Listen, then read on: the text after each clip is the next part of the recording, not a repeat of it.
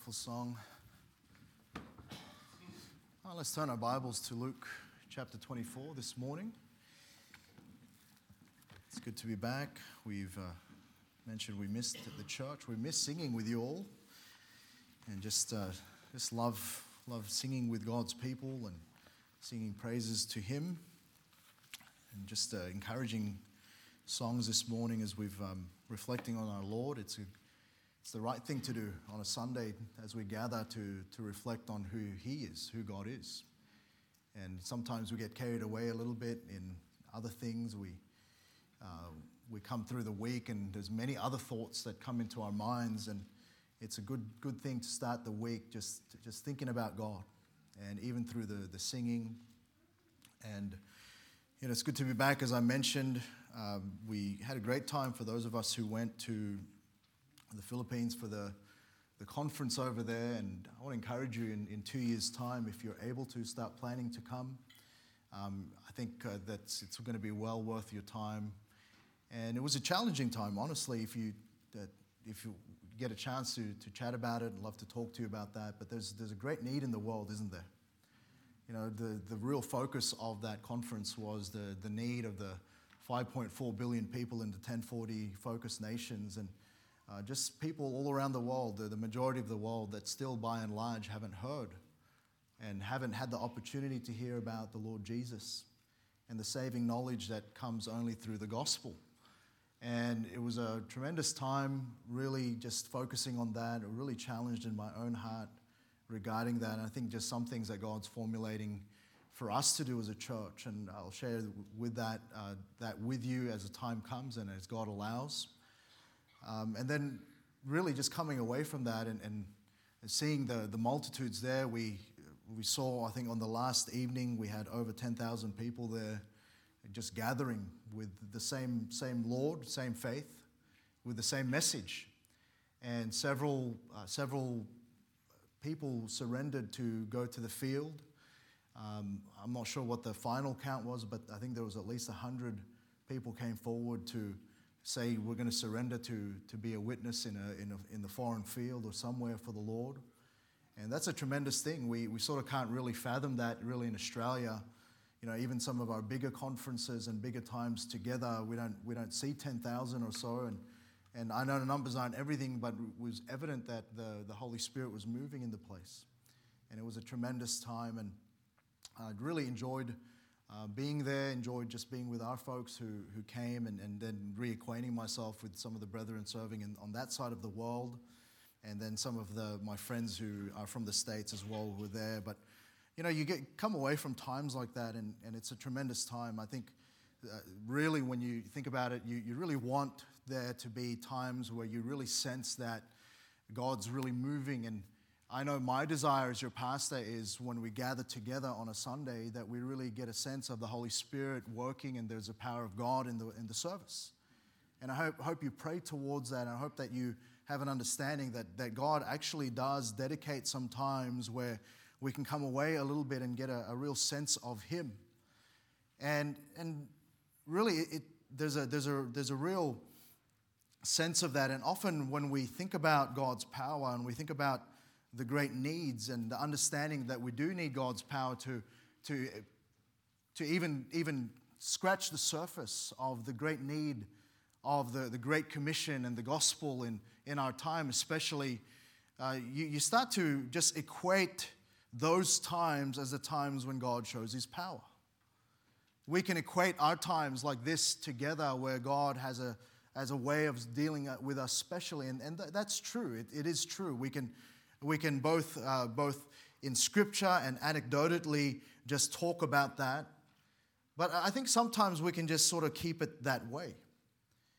And what we find here as we read through the Scriptures this morning was His disciples had now gathered. After a time of being scattered, the Lord Jesus, after His resurrection, had appeared to them several times, and we didn't take the time to read early in the passage, but He appears to them in verse 36, and He greets them with this greeting, "Peace be unto you." And right there in Jerusalem, as He's appeared to them again, He's reiterating to them who He is. He says in verse 39, "Behold my hands and my feet, that it is I myself. Handle me and see." He's saying this isn't just an appearance of some sort of other. This is me. This is your Lord, the Lord Jesus Christ. And he's saying, "I am he that is resurrected." And he shows them his feet and his hands. And notice in verse 41, "And while they believed not for joy and wondered, he said unto them, Have ye here any meat?" And he invites them to dine with him. And what he found in his disciples, even though this was literally the resurrected Christ, was that he found them in a place of doubt. He found them in a place where they just needed a bit of a, I guess in a sense, pick-me-up. He just needed them. He found them in a place where they believed not for joy. They were in a bit of a place where they were neither here nor there. They were just in a place where they've gone through that scattering. They've gone through this life-changing moment where they didn't quite comprehend what God was doing in their lives. And they find themselves here with the Lord, and he says, invites them to dine with him, invites them to a closer fellowship with him. And there he expounds through the scriptures in verses 44 right down to verse 46 who he was through the scriptures. He elaborates a little bit more with them right there. And right there in Jerusalem, really the epicenter of all that they were doing in that time with the Lord. This was going to be the place that was going to be part of their daily grind. This was going to be their place from which God was going to send them forth literally and into the different parts of the world. And really what Luke 24 is where the Great Commission is found in the book of Luke, in the Gospel of Luke. And he's about to give them that commission. He's about to give them that calling to go and reach the world. You know, in the next couple of weeks, in this week, if I can encourage you to come along to our missions conference, we're going to talk a lot about the Great Commission and how really it starts both in Jerusalem, in Judea and Samaria, and to the uttermost parts of the world. We're going to talk about that because it's an important part of why God has us here. And it's an important thing to reflect on often. And so we're going to find that he's going to give them this commission. And yet he starts off by just, again, emphasizing to them who it is that he is. Because with a commission comes a commander, right? It's not so much the importance of the commission, but who it is that is giving the commission. And so he's giving this commission because he is the one true God. He's the commander to give. He's the captain of our salvation. And he goes through the scriptures written at the time, which was the Old Testament, who he was. And he reiterates there in verse 47, and that repentance and remission of sins should be preached in his name among all nations, beginning at Jerusalem. And he says, and ye are witnesses of these things. We find a similar account, the same author in the book of Acts, in Acts 1:8, about being witnesses for him. And we understand that that's the Great Commission given. And yet, once we go through that and he gives that, notice what he says here in verse 49. And behold, I send the promise of my Father upon you. But tarry ye in the city of Jerusalem until ye be endued with power from on high. And we'll talk a little bit about that. We are given the commission, but within the scope of the commission, God also enables us. And you know, the thing that I concluded when I thought about the great need of the world and the great need that was emphasized at the previous conference, I've just been in what we'll re-emphasize as we come into our time here for our missions conference, this is a huge task, isn't it? You know, you think about our community alone. And we'll talk, if you come back tonight, we'll talk about our community and how we need to lift up our eyes. But you think about the need just here. You think about North Brisbane. You think about Moreton Bay and beyond. And you start to understand then the need of Queensland, the need of Australia, and even within our Jerusalem and our Samaria and our Judea, there's great need. And you start to recognize the tremendous task that is. You will be left with no doubt that we need help. That we can't do this in our own power, in our own strength, with our own resources. We're going to need something else. And there's a great question, the missionary question, still preparing, yet to be answered in our day. And there's some perhaps that God is preparing within this place and within this congregation, within this flock, to go and do something about that. And we all ought to be involved in that. But we understand that he says here in verse 49, he says, "Behold, I send the promise of my Father upon you, but tarry ye in the city of Jerusalem until ye be endued with power from on high." So he's saying, tarry in Jerusalem. But then notice an interesting thing that he does, the next thing in verse 50. The next thing he does is he led them out as far as to Bethany, and he lifted up his hands and blessed them. Didn't he just say to the disciples there, tarry, which means wait here in Jerusalem? But then the very next thing he does, and we know later on, we're going to turn to Acts chapter 1, it's where he ascends. He even describes it a little bit here. But he goes to a place, he leads them out. It was his leading that they go out as far as to Bethany, and he lifted up his hands and blessed them. And so after he goes through all of that, after he gives them the commission, after he says, tarry ye in Jerusalem, he then says, let's go to Bethany. Now Bethany should be something that is familiar to you if you've read through the Gospels. Bethany was a short distance away from Jerusalem. Bethany, when it's translated, is the house of dates. Now, you singles, don't get too excited. It's not that kind of date, all right? It's a fruit. But it's the house of dates. It was a special place, actually, that Jesus, with his disciples, often visited. It really derived its name from the number of palm trees which grew there. And as a result, Bethany was really a beautiful place. It was a nice place to visit. It was a place that you could go and perhaps vacation a little bit, take your load off a little bit and just sort of enjoy the scenery. It was the residence, if you know from Scripture, of Lazarus and his sisters Mary and Martha. It was a place that Jesus and his disciples often went to.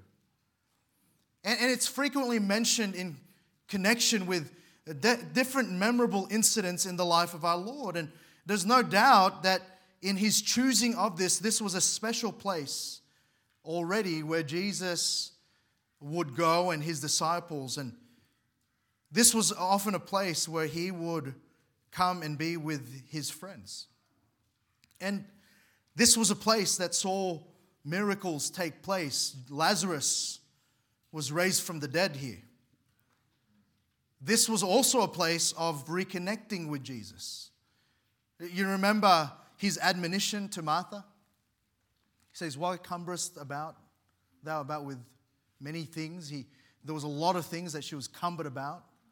And he reminded the good thing, which was sitting at Jesus' feet. It was a place of reconnection.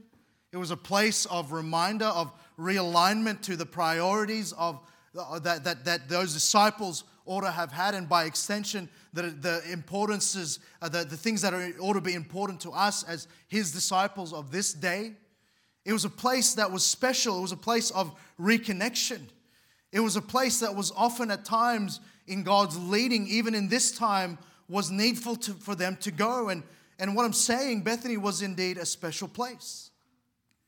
And what we find, though, is his admonition to them was to tarry, though, in Jerusalem. And I think that's an important thing to note. Look at Acts chapter 1. And notice even once the thing that he was going to do was done, he had ascended up into heaven. And you imagine being there, the resurrected, the bodily resurrected Christ. Just there after all of the ordeal that you went through, and after being in a place where you're a little down and discouraged, and you believe not for joy, even though you literally saw and the Lord Jesus was dealing with you in this way. They go to Bethany, and he says here, look at verse 9, "And we had spoken these things while they beheld, he was taken up. And a cloud received him out of their sight. And while they looked steadfastly toward heaven as he went up," notice this, "behold, two men stood by them in white apparel." So suddenly these angelic beings are with them. And notice their admonition to them in verse 11, which also said, "You men of Galilee, why stand ye gazing up into heaven? This same Jesus which is taken up from you into heaven shall so come in like manner as ye have seen him go into heaven." And notice what then they did in verse 12. Then returned they unto Jerusalem. And I want to say that, there's many times where we want to tarry elsewhere. There's many times where perhaps we take a little bit of time to be gathered for the express purpose to be ministered unto by the Lord. And certainly I would say, and I would hope that you would believe Sundays are a bit like that.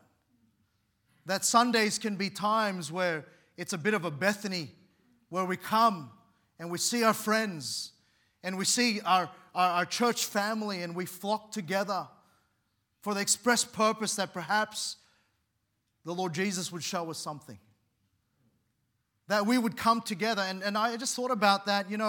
It's been a few times now where I've come to that specific conference, and it reminded me of different times that were like Bethanies to me. There were times like youth camps that God used in my life. There were times where just like this conference, God challenged me about certain things, and it was like Bethany. It was like that. It was a gathering place of my friends. Thailand's a bit like that for me. We joke often with Pastor Mansour, even when I was ministering over in Sydney. He's one of my best friends, probably my best ministry friend. And he and I, we would often see each other after the busyness of just ministering. We would just see each other usually in Thailand. We had to fly thousands of kilometers away to see each other. And we would joke that this was a place, it was a gathering place for us. And it's a bit that way. It's a bit of a Bethany for me. And I look forward to that. But those times aren't the real times. And for God, for the Lord Jesus, His emphasis to them while He led them there, and it ought to be that God leads us to different times of Bethany times. There's going to be times where we're tempted, just like these men, to just stand there and gaze in amazement. And sort of just let that just become and wishfully become the norm. Tomorrow we're going to head back and it's going to be just the normal 9 to 5 that we do. You're going to head home and maybe even as we lead into a little bit of a busy time for us as a church as far as specific gathering for specific purposes, just like our missions conference. And then in July, it's going to be our leadership conference. And I hope that you make the plans. I hope that you understand that God has led us to that so that we can be reminded and be dealt with specifically. And maybe it's going to be a place of connection, reconnection with the Lord. And maybe it's going to be a place of just taking a load off and resting in the Lord for a little bit. And maybe it's going to be a time where God will commission you and show you something of His power, of His nature. And whilst it's going to be wonderful, you know what God's calling us to?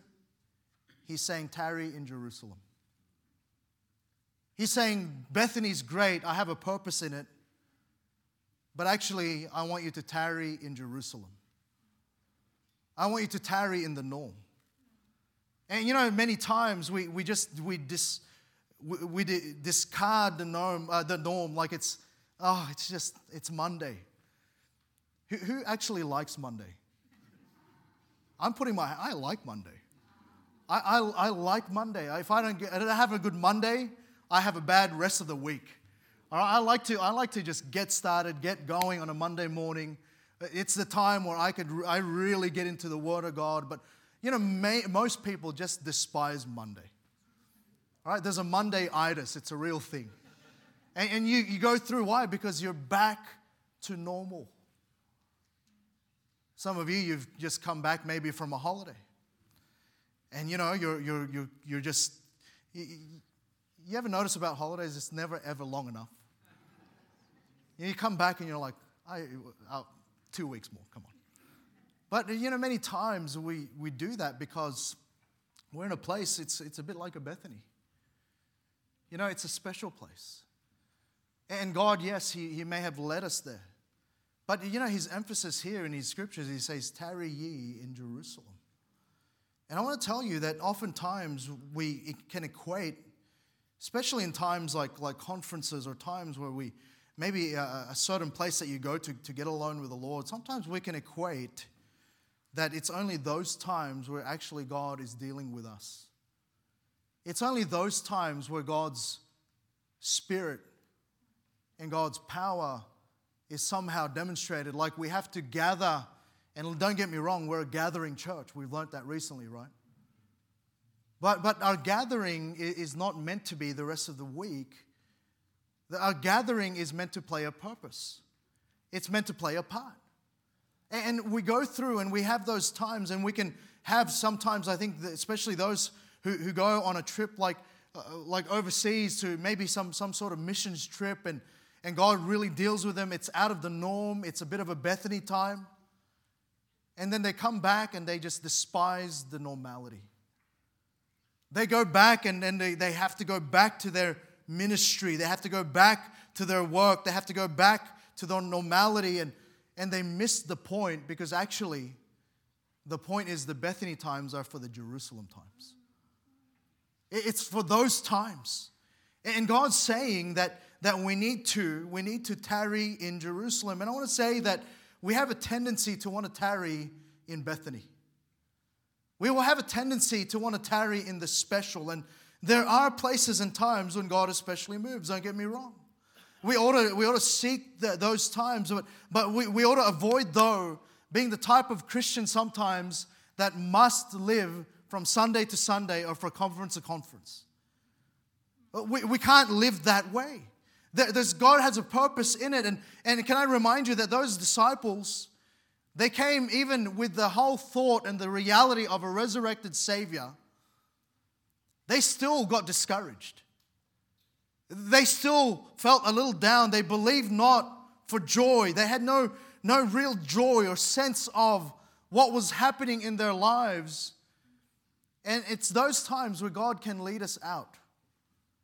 It's those times where God can lead us to times where He wants to specially deal with us. And God does lead us to special places and special times. He led them out to Bethany. It's a place sometimes that we've been to before. It's a place maybe that we can reminisce and think about the times God has allowed us to share special moments. Sometimes you meet Christians who are just living for their yesterday Bethanies. They're thinking about the times before, and you sit with them and you talk about, and it's often always the good old times that they had, not that they're having. They're going through and they're just reminiscing all the time about what it used to be and what it was. And it's all about that, and they're holding on. Listen, they're holding on and they're tarrying in Bethany. They're tarrying to the past. They're tarrying to the things that was, and it was sweet, and God did move, and you call back to those places. And yet He's saying, don't tarry there, tarry in Jerusalem. And this time, even, many Christians live from Sunday to Sunday. They ebb and flow. And I want to say that it's easy to be happy at Bethany. It's happy to have joy at Bethany. It's happy. It's easy to come together and have that sense of praise. And I hope that is the case. I hope that Sunday isn't a chore for you. I hope it is a special time when we do gather together, when we see each other after a long week. I hope that we do come together with a sense of expectation that God's going to do something, and it's a special place, and it's a place where God has often dealt with us and often met with us, and I hope we do look forward to it. Amen. But the reality of it, though, is God's not calling us to tarry there. And we gather by His directive. They were led to Bethany. And God uses these special times to show His power. He blesses them there, and then He ascends there. He shows them indeed He is the true Christ again. And I want you to note that it was, again, Jesus' leading and design that they were to be there. And we get to come, and when we do come, we're blessed. We see God's hand bless us over and over again. We see that Jesus shows himself to be true. And all of that is a demonstration of his power. And there have been here who were dead and now was made alive. Many who had your priorities out of line and now are realigned. Many who have made decisions because of the power of the Word of God. And there's times like that, and even Ezra in his time when they were trying to rebuild the temple, he says, "And now for a little space grace hath been showed from the Lord our God to leave us a remnant to escape and to give us a nail in this holy place, that our God may lighten our eyes and give us a little reviving in our bondage." And who doesn't want some reviving through the course of the week? Who doesn't need that at times when we're in the place where just life grinds us down and life just gets us a little discouraged and a little despondent? Who begrudges God of leading us away from that at times? We ought to rejoice in that. We ought to be joyful when God gives us some Bethany moments and some Bethany times. And God uses these times for his purpose. And he wanted them to come away because he was about to commission them, and he knew this. He was about to leave them. He was about to ascend. And God wanted to leave them not in this place of discouragement and unbelief. He wanted to leave them with an affirmation that they can go on, that they need to be encouraged. And no doubt, that's why often God will lead us even in calendaring that, to come away and be out of the norm, come away and take some time off, be here during the week. That's why on a Friday night, if you have opportunity, we're going to come and we're going to gather, and we don't often gather here on a Friday night as a church, but we're going to hear some preaching about some great needs of the world and some great needs that are across the street and across the world.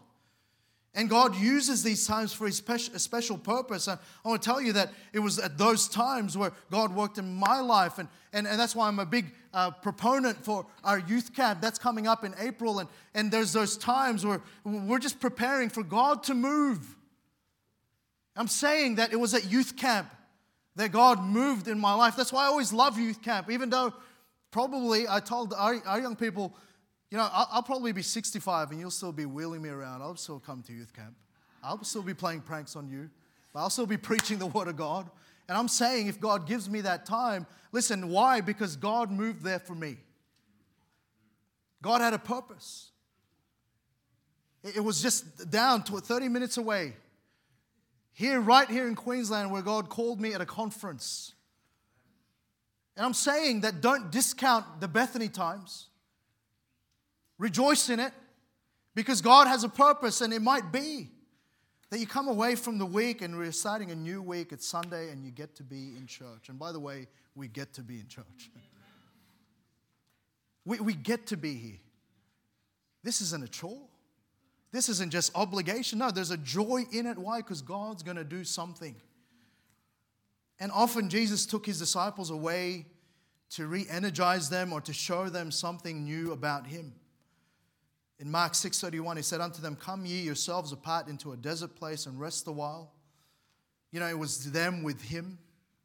And it might be that beyond your normal Sunday, it's a good habit, if I can say, that as you sense maybe a jaggedness in your spirit, that you just come away and reconnect with the Lord. I've just got into the habit every once in a while in this park there. I just go up to Clear Mountain. There's a little spot there.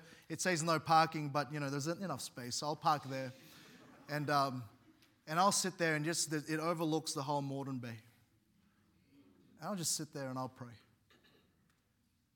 And I didn't know it until recently, because we went over to the Clear Mountain Lodge. For a little while it was closed in the mornings, but now I know it's open at 7 o'clock. I can have coffee then, but I'll go up there and there's a little spot, there's a little platform just there, just past their parking lot on the left. And right there I've sat and I've read my Bible. And there's been times, and now it's become a bit of a Bethany place for me. And I'm saying sometimes you just come away for that when you're starting to sense that, and God will often lead us to that. And in Mark 9:2, after 6 days Jesus taketh with him Peter and James and John and leadeth them up into a high mountain apart by themselves. And he was transfigured before them. And Peter later on in in his epistle, he writes about that. He says, I have a more sure word of prophecy. Why? Even though he compares that to the times where he was there, he literally saw Jesus transfigured with Moses and Elijah. Remember what Simon's mentality was? He says, Lord, can I build some tabernacles? You know what he's thinking? Let's stay. This is awesome. But you know what Jesus was emphasizing with them in his commission to them? He says, tarry in Jerusalem. You know what Jerusalem represents? Jerusalem was what represented their backyard. It represented to them a place where they served and worked. And whilst Bethany was their special place, Jerusalem was to be their norm. Jerusalem was their base. It was a place that was most familiar. It was there that they needed to be. And he says there in Luke 24, he says, tarry ye in the city of Jerusalem. And he says that tarry there. And I want to say that there's times where we come away and really what God wants us to do, he wants us to return to normality. You know, don't begrudge what God has given you as the norm. You know, we need to return to normality. And again, even though God leads us to special times, his will for us is to return to what is normal. And I love it. And they return in verse 52 to Jerusalem. We read it earlier in Acts chapter 1. They return to Jerusalem. And we need to realize that although there are moments, I want to say God didn't mean it to be permanent.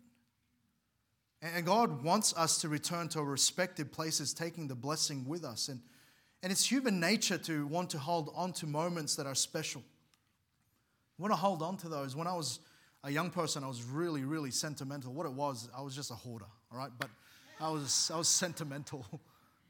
And I would take things from camps, you know. I would take things, I would take booklets, I would take little notes, and I had boxes of those, and I would sometimes recall them. And I was just that way, but what it was, I was hoarding. When I got married, I just chucked them, all right? I had my true treasure over there, but see that, men? I'm just trying to teach you, men, all right?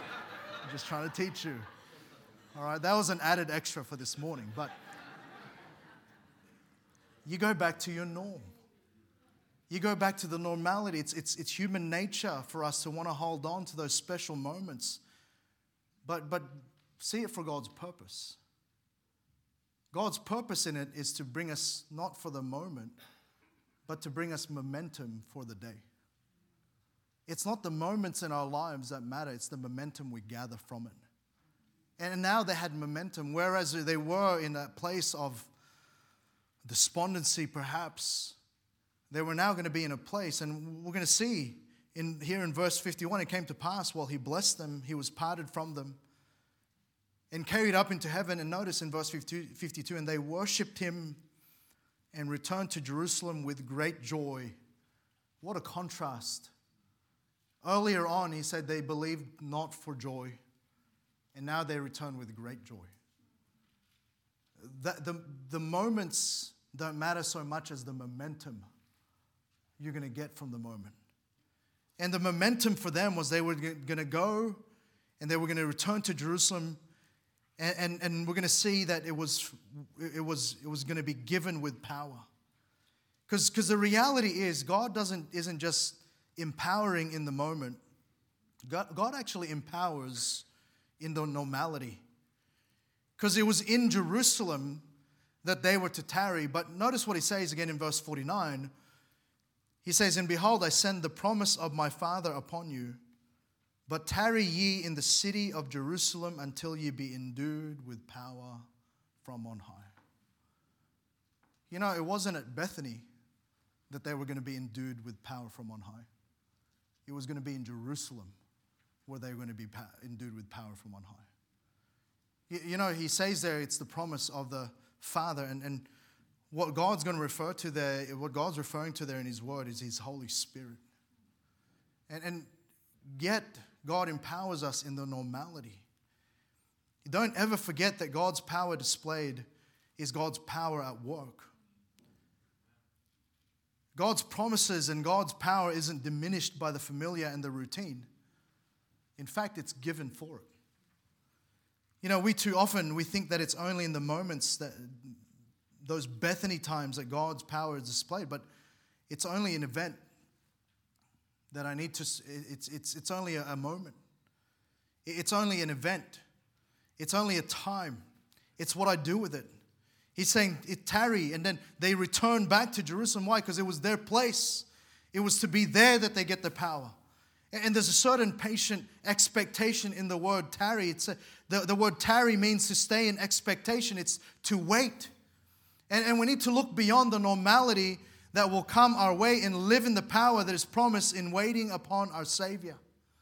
Hey, listen, don't get weighed down. And when we do, we can so easily get weighed down by the normality of our lives. And we want to look back and want to get back to Bethany. Listen, just get back to God.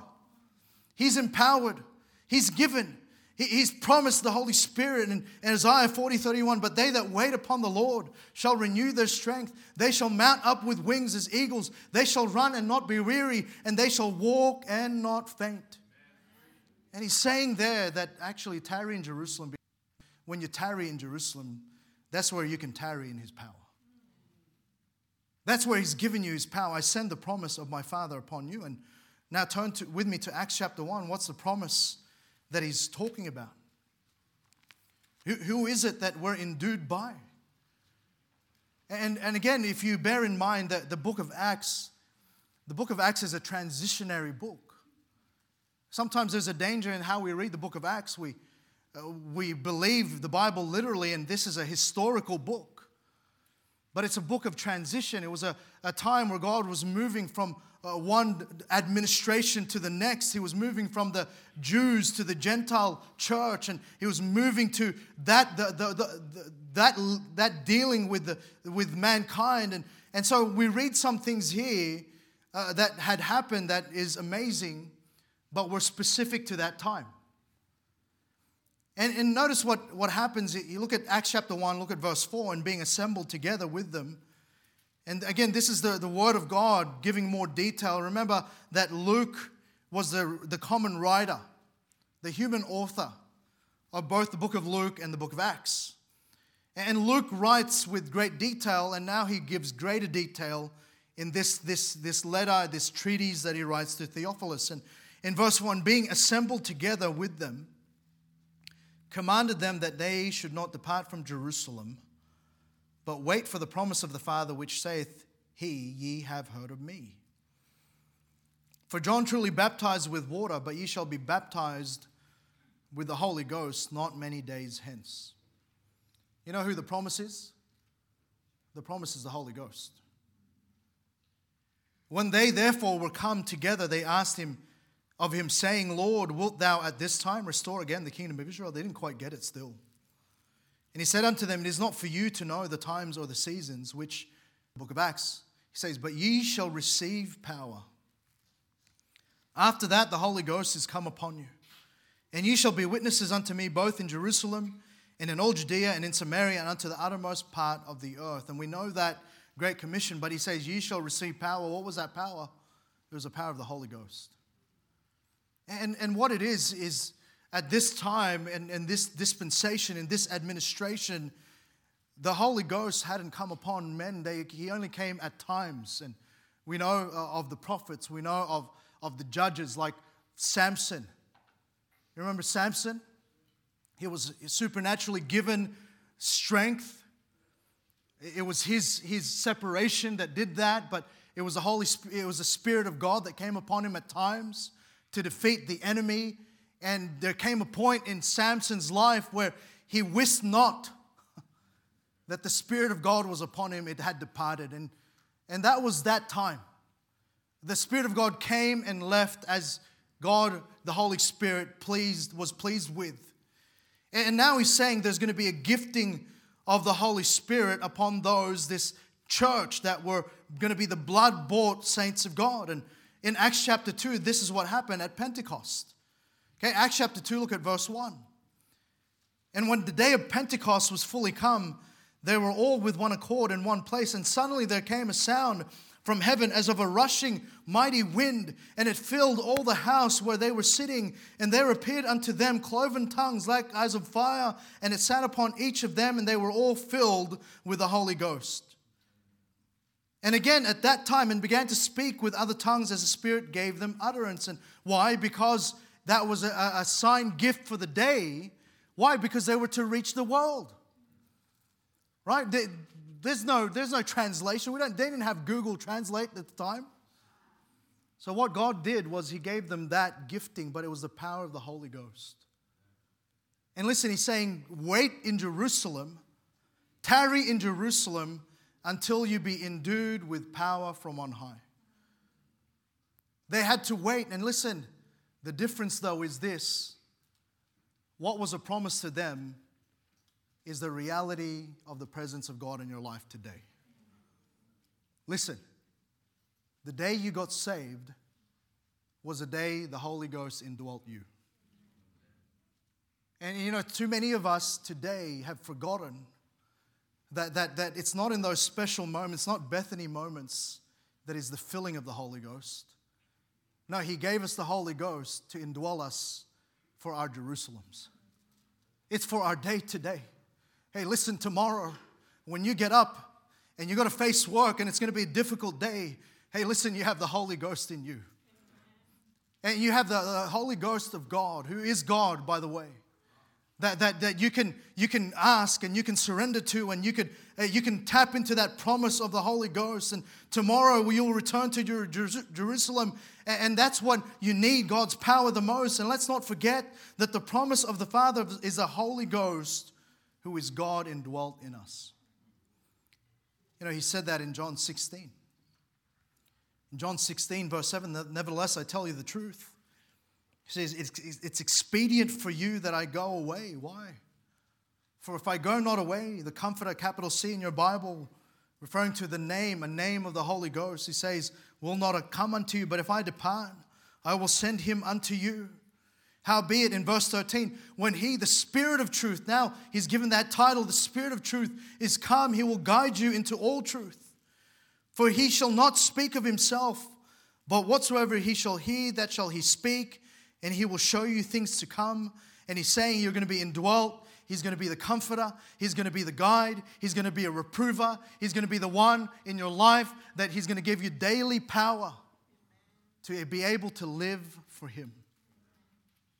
Too many times we get a little bit fearful to speak about the Holy Ghost as if He was not part of the triunity.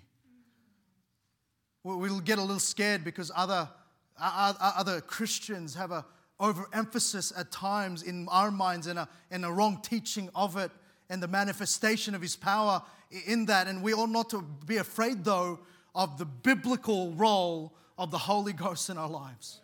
We ought not to be afraid because others have gotten it wrong. We ought to be buoyed by the fact that actually God Himself indwells in us. And listen, we go about each day sometimes and we worry about our daily grind, and we wish every day was a Bethany moment, and we wish that there were times where we could just get away from it all, when all actuality, God's given us everything we need. Because it's no longer a promise for us. It's a reality. And in this time, God doesn't, His Spirit no longer just moves, He dwells. He rests. But I want to tell you, there's times where we don't tap into that power. Why? Because there's things that the reality of our lives is that we don't recognize some things that grieve Him. It's a power that's available. And for tomorrow, for the rest of the week, don't live for yesterday's moment, live in today's momentum. And that's why we ought not to limit the power of the Holy Ghost in our lives. He is to be submitted to in Ephesians 5. Verse 18, be not drunk with wine wherein is excess, but be filled with the Spirit. You know who ought to be the number one influence in your life? It's the Holy Spirit of God in your life. There's three that bear witness in heaven, right? The Father, the Word, and the Holy Ghost. These three are one, the Bible says. And we ought not to be afraid of that. We ought not to diminish His role in our lives. No, He's saying, submit, be filled with the Spirit. And verse 21, submitting yourselves one to another in the fear of God. It ought to be that you wake up tomorrow and you ought to say, Lord, fill me again. Lord, I submit to you, Holy Spirit of God. Be the greatest influence in my life. You know, He's the one that reproves the world of sin. He shows the world of righteousness. And listen, you and I, those of us who are saved, we are the presence of the Holy Ghost on this earth. It's through our witness. It's through our following after Him. And He's saying, be filled with the Spirit. That's why we will not limit the power of the Holy Ghost by quenching Him. He's to have free course and freedom in our lives. In 1 Thessalonians 5:19 says, quench not the Spirit. To quench means to keep in check, to stifle, to repress. And many times we're fearful of what it means for God to have complete control of our lives. Why? Because selfishly and foolishly we think that we know better and we can do it without Him. And we quench Him. We don't surrender. We don't submit wholly. And yet it's the thing we need. It's He who has to have that freedom to work in our lives. You think about the fruit of the Spirit. Right? The fruit of the Spirit is love, joy, peace, long-suffering, gentleness, goodness, faith, meekness, temperance. Against such there is no law. You know what He's saying? There's no limit. And yet so many times we can be a little bit like Samson, and we limit and we quench. And whilst He won't depart from us, He'll never leave us nor forsake us. There are things that we just quench Him in. And rather than the fruit of the Spirit, which fruitfulness is all about abounding, isn't it? You know, no one celebrates a little fruit. Everyone celebrates a lot of fruit. And we're meant to abound in our fruitfulness for the Lord. That's what gives Him glory. But you know what? Sometimes what we do, we stifle the work of the Holy Spirit in our lives. We don't surrender to Him and submit to Him in areas that we ought to. And then we wonder why we lack fruitfulness. We wonder why instead of the works of the fruit of the Spirit, we are demonstrating the works of the flesh. The Bible tells us to walk in the Spirit, for you shall not fulfill the lust of the flesh. And too many times we wonder why we live fleshly lives, and we wonder why we can't get victory over this sinful flesh that we're still dealing with each day. Well, it could be, it just might be that we're just not so surrendered and so submitted to the Holy Spirit like we ought to be. Why is it that we struggle to get anything from the Word of God, and we struggle and we treat it like a dry old book and instead of the living Word of God?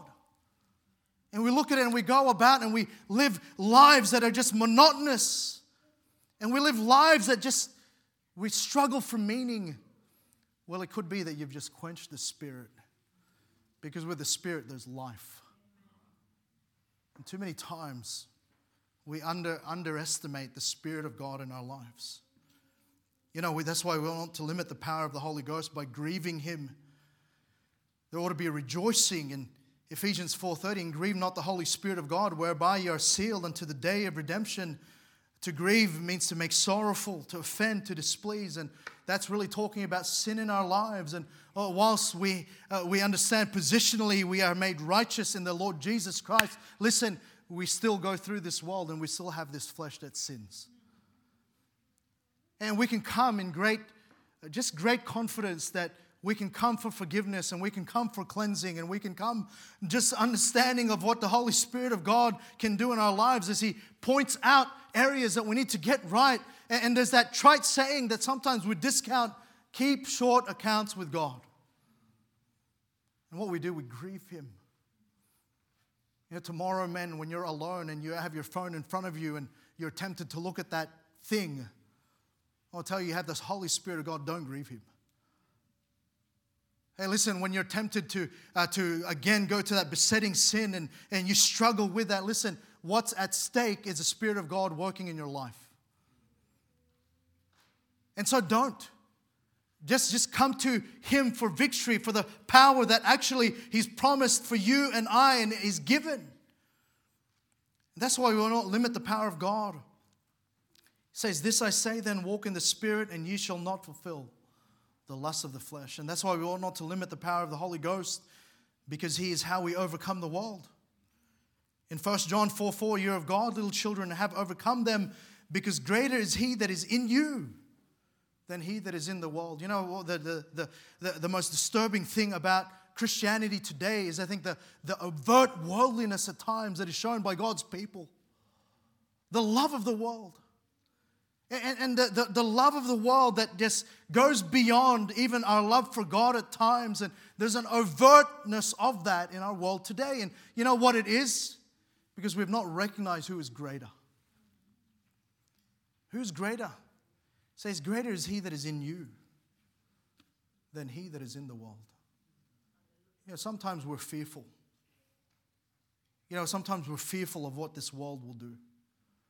We're fearful, and we look at the situation that we live in. We see that many times Christianity is being mocked at and then even just attacked. And we as Christians are the targets of that at times.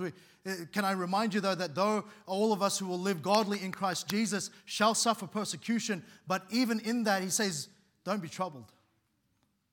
Why? Because we have the one, the Comforter. We have the one who actually produces hope in our lives, the Holy Spirit of God, and it's Him that overcomes the world. You know, if you want to ask the answer to the missionary question, how do we reach the world? We just need more Christians who will be surrendered to the Spirit of God. We just need more Christians who would be Spirit-filled Christians. We just need more Christians who will be bothered when they can't sense the Holy Ghost working in their lives, when they're bothered when they don't see the fruit of the Spirit displayed. They'll be bothered when the things that ought to give life are now dead relics in their lives, and we ought to be bothered. But too many times we're just tarrying in Bethany. And we've not changed our mind, and we've not had the mentality, no, the place where it's at is our Jerusalem. And we're going to see that it was from Jerusalem that they were going to go out into the uttermost. But for us today, how do we live? How do we live victoriously? How do we become powerful witnesses? And by the way, if there's a lack of witness, there's a lack of the Spirit of God working in your life. Because you're going to receive power. After that, you shall be witnesses. Right? We're given that. They come paired. How do we become better witnesses? How do we go about each day to live above sin and to live right and to get from the Word of God? The Spirit of truth has to come. And the Comforter has to come. And He's dwelling in you, but don't stifle Him. Don't grieve Him. By tarrying in Jerusalem, we also tarry in the power of the Holy Ghost. And you know, today, it's a bit of a Bethany time. But tomorrow, you're going to go to Jerusalem. So how do we return? You know what they did? They worshipped. They had joy. They continued in the temple. They praised and blessed God. And that's how we leave today. You ought to leave today worshiping the one true God. You ought to leave today with greater joy. Why? Because we know, actually, we have the power from on high. We ought to continue in the temple. You know what that is? It's fellowship with God. Just fellowshipping each day, and then we ought to praise and bless God. We ought to give rejoicing. And what happened in the life of these disciples, Bethany did its job.